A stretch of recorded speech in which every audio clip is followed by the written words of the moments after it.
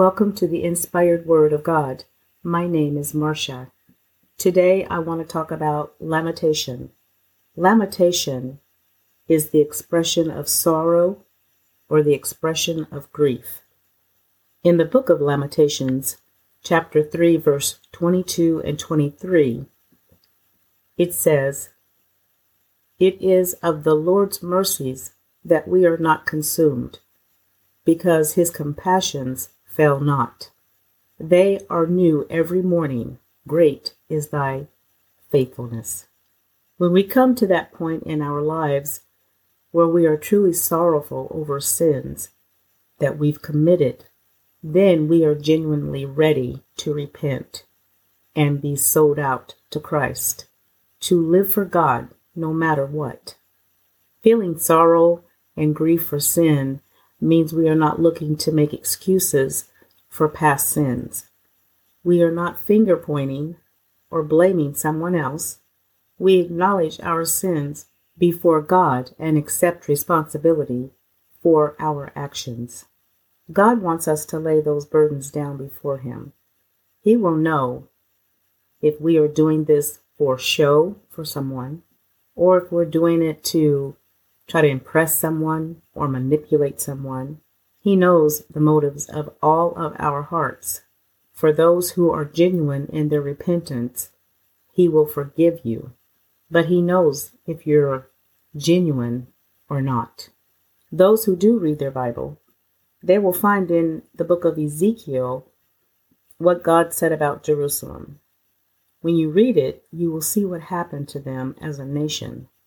We only view what happens to individuals, but God's judgment will reach where he wants it to an individual or to a nation. Ezekiel 5:5. This is what the sovereign Lord says. "This is Jerusalem, which I have set in the center of the nations, with countries all around her. Yet in her wickedness she has rebelled against my laws and decrees more than the nations and countries around her. She has rejected my laws and has not followed my decrees.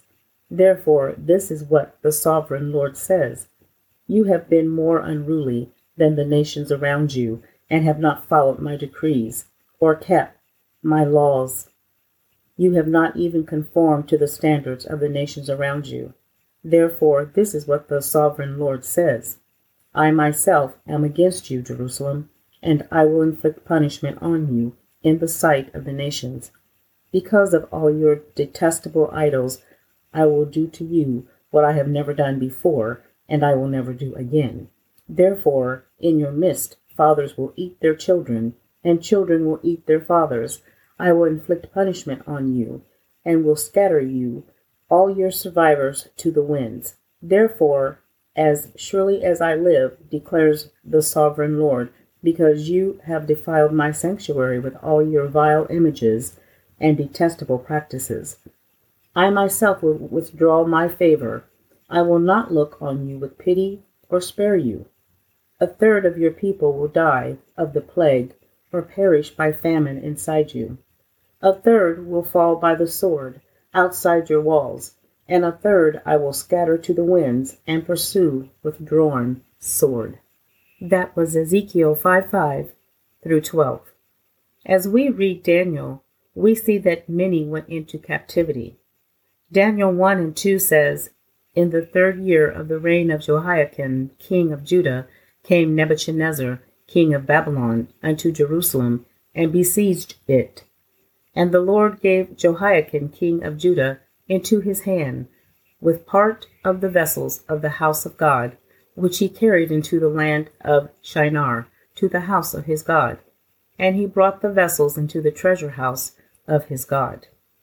We have all told countless stories about Daniel and his friends. They were among the many who were taken away into captivity from the fall of Jerusalem. In the aftermath, we can see the lamentation. It says in the book of Lamentations, chapter 1, verse 1 through 8, "How does the city sit solitary that was full of people? How is she become as a widow? She that was great among the nations and princess among the provinces, how is she become tributary? She weeps sore in the night, and her tears are on her cheeks. Among all her lovers, she have none to comfort her. All her friends have deceit. All her friends have dealt treacherously with her. They are become her enemies. Judah is gone into captivity because of affliction, and because of great servitude she dwelleth among the heathen. She finds no rest. All her persecutors overtook her between the straits. Jerusalem remembered in the days of her affliction and of her miseries all her pleasant things that she had in the days of old, when her people fell into the hand of the enemy, and none did to help her. The adversaries saw her and did mock at her Sabbaths. Jerusalem hath grievously sinned, therefore she is removed. All that honored her despise her, because they have seen her nakedness. Yea, she sigheth and turned backward. For all that Jerusalem continued to do and ignore God, he brought them down to their knees. Once the strongest nation, now destroyed. Some were taken away in captivity, and others scattered. God will remove a nation. People continue to break God's laws and challenge him, live how they want to. But he will remove you. He will remove you as an individual, and he will remove you as a nation. Jerusalem is proof. It doesn't matter who you are, how big, popular, powerful. Nothing on this earth is so powerful that it cannot be removed by the hands of God when he moves upon it with judgment. Remember the story in Nineveh? When we hear the accounts, we focus on Jonah and the well. But God called Jonah to go and prophesy to those people because of their wickedness. In Jonah 1:1 and 2, it reads, Now the word of the Lord came unto Jonah, the son of Amittai, saying, Arise, go to Nineveh, that great city, and cry against it, for their wickedness is come up before me. From reading about this in the book of Jonah, we know Jonah fled because he didn't want to deliver God's word to Nineveh. But having gone through his crisis for disobedience, Jonah finally obeyed and went to Nineveh to deliver the message. Jonah 3:1 through 10 reads, And the word of the Lord came unto Jonah the second time, saying, Arise, go into Nineveh, that great city, and preach unto it the preaching that I bid thee. So Jonah arose and went into Nineveh, according to the word of the Lord. Now Nineveh was an exceeding great city of 3 days' journey. And Jonah began to enter into the city a day's journey, and he cried and said, Yet 40 days, and Nineveh shall be overthrown. So the people of Nineveh believed God, and proclaimed a fast, and put on sackcloth, from the greatest of them even to the least. For the word came unto the king of Nineveh, and he arose from his throne, and he laid his robe from him, and covered him with sackcloth, and sat in ashes. And he caused it to be proclaimed and published through Nineveh by the decree of the king and his nobles, saying, Let neither man nor beast, herd nor flock, taste anything, let them not feed nor drink water, but let man and beast be covered with sackcloth, and cry mightily unto God. Yea, let them turn every one from his evil way, and from the violence that is in their hands. Who can tell if God will turn and repent, and turn away from his fierce anger, that we perish not? And God saw their works, and they turned from their evil way, and God repented of the evil that he had said that he would do unto them, and he did it not. The difference here is the people listened from the king down to the regular citizen. They as a whole repented, and God spared them. Jerusalem would not listen, would not repent. Some of Jerusalem's inhabitants died by the sword. Some went into captivities. Others were scattered. It begins with each of us and how we choose to live our lives. Each of us fits into a daily routine. We get caught up in the activity of the day and often do not take the time to focus on our response to others, our thoughts, decisions, and how they shape our character. We tend to go from one generation to the next, and as the life cycle continues, we just look at it as continuing on with never an end to it. Jerusalem was rebellious, stubborn, hard-headed, and disrespectful in how they chose to live. It's like that today. People do things against the Word of God and see no wrong in it. They will grab signs and march for miles in support of things that speak in opposition to the Word of God. They will argue with you that they are right in how they feel and care about the cause that they support. Countless people say that they are Christians who will debate with you. Their justification for supporting sin is endless. They give it a pass, and some are willing to overlook it. We do not believe anything can or will happen to us as an individual or as a nation. We frown at God's word when it says God is coming back for a church without spot or wrinkle. But some of those things we support are the wrinkle and the spot. If we partake in any of those activities, then we have a spot, a wrinkle, or a blemish on us. We fail to acknowledge this. Anything that is not in alignment with the Word of God is a spot, a blemish, and a wrinkle upon your soul. God's Word doesn't say that you can't receive forgiveness, because we can. The spot can come off. We have to want the stain gone. We have to ask God for deliverance from sin and from that spirit that has embedded itself within us. God can and God will, but you have to want it. God did not tell us to go out and commit sin. All of us are guilty of it. Every one of us has to be mindful daily to walk with God if He is who we have chosen to follow. We all have to walk that line, making sure we stay on the right side of it. We can love someone without embracing their sin. I can love you, but I will not love your sin. I will not support your sin and act like it is okay with me. We all have a choice, and God will not step on our free will. So who are we to step on someone else's? I won't, because I can't. But that does not mean that I will support your choice. The problem is when we voice opposition, it becomes a war zone, because some do not see the devil's scheme and the work of his demonic forces. So they take on a spirit of offense.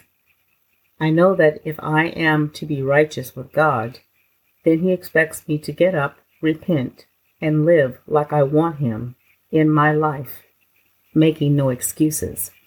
Just like this message that I'm giving today, there are times when the Lord will quicken our spirit to speak to someone on a personal level. And if He does that, then I will speak that word to whomever He lays on my heart to speak it to. Somebody did that for me. By someone speaking a word to me and God bringing it forward, sometimes individually and other times in a sermon. But I got the message. He will do that. He will sometimes have you in a group of people in a conversation, and something that comes out of their mouth strikes your spirit with accuracy.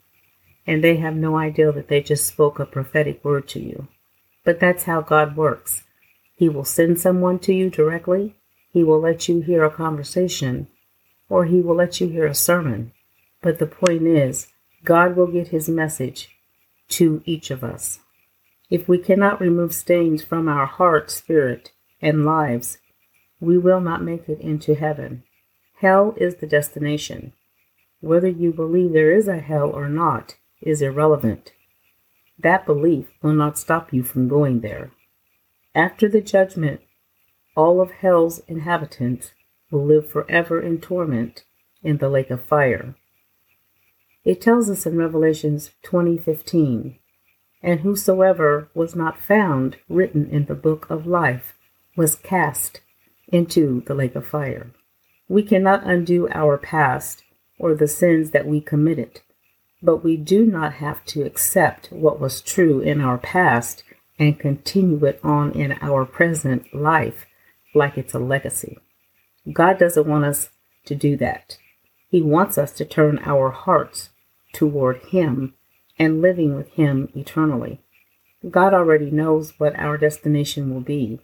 He knows when He sends someone to speak to us, whether we will listen to them or whether we will change our lives based on the message that He sent to us.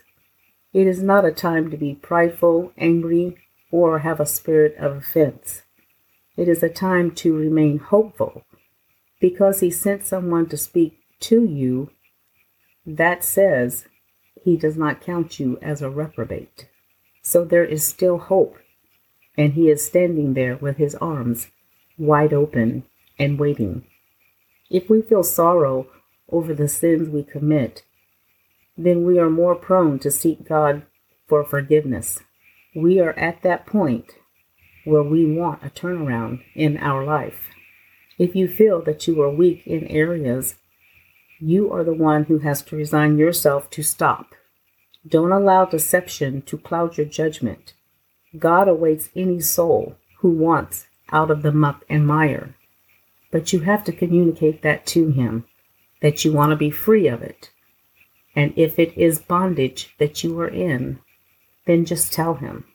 I encourage you to read the Bible, to get to know the Lord as your Savior. Ask Him for help. We shall all live eternally, either with God or without Him. As a nation or an individual, to be rejected by God is the absolute worst thing that can happen. We always focus on answered prayers and blessings of God, but we do not want to focus on the wrath of God. In Scripture, we see two situations: the wrath of God for a nation, which was Nineveh, and how they turned their lives around. They had sorrow and grief for their sins. They repented, and God saved them. Jerusalem remained stubborn and disobedient. They refused to heed God's warnings. He sent prophets, but they ignored. It was apparent in their continued life of sin that there was no grief or sorrow for their sin, and the wrath of God fell upon them. As an individual, we are given the same opportunity that is laid before us. We know that we sin, but through sorrow for how we have lived, we can turn it around. Lamentation is the expression of sorrow and the expression of grief.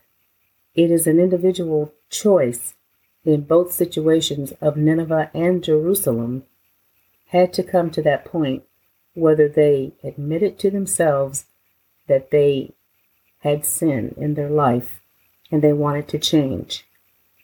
We have an opportunity each day that God wakes us up, that it will be the day that we turn our lives around and pour out our sorrows and sin and lay them at His feet. Though Jerusalem was destroyed, some individuals resigned themselves to following God. Daniel, Meshach, Shadrach, and Abednego are all proof in the book of Daniel of that lifestyle, that they lived for God. They remained faithful to Him, even though they fell in captivity. Sorrow and grief for how we live cannot be expressed in a fake manner. God knows each heart. He will know whether you mean it.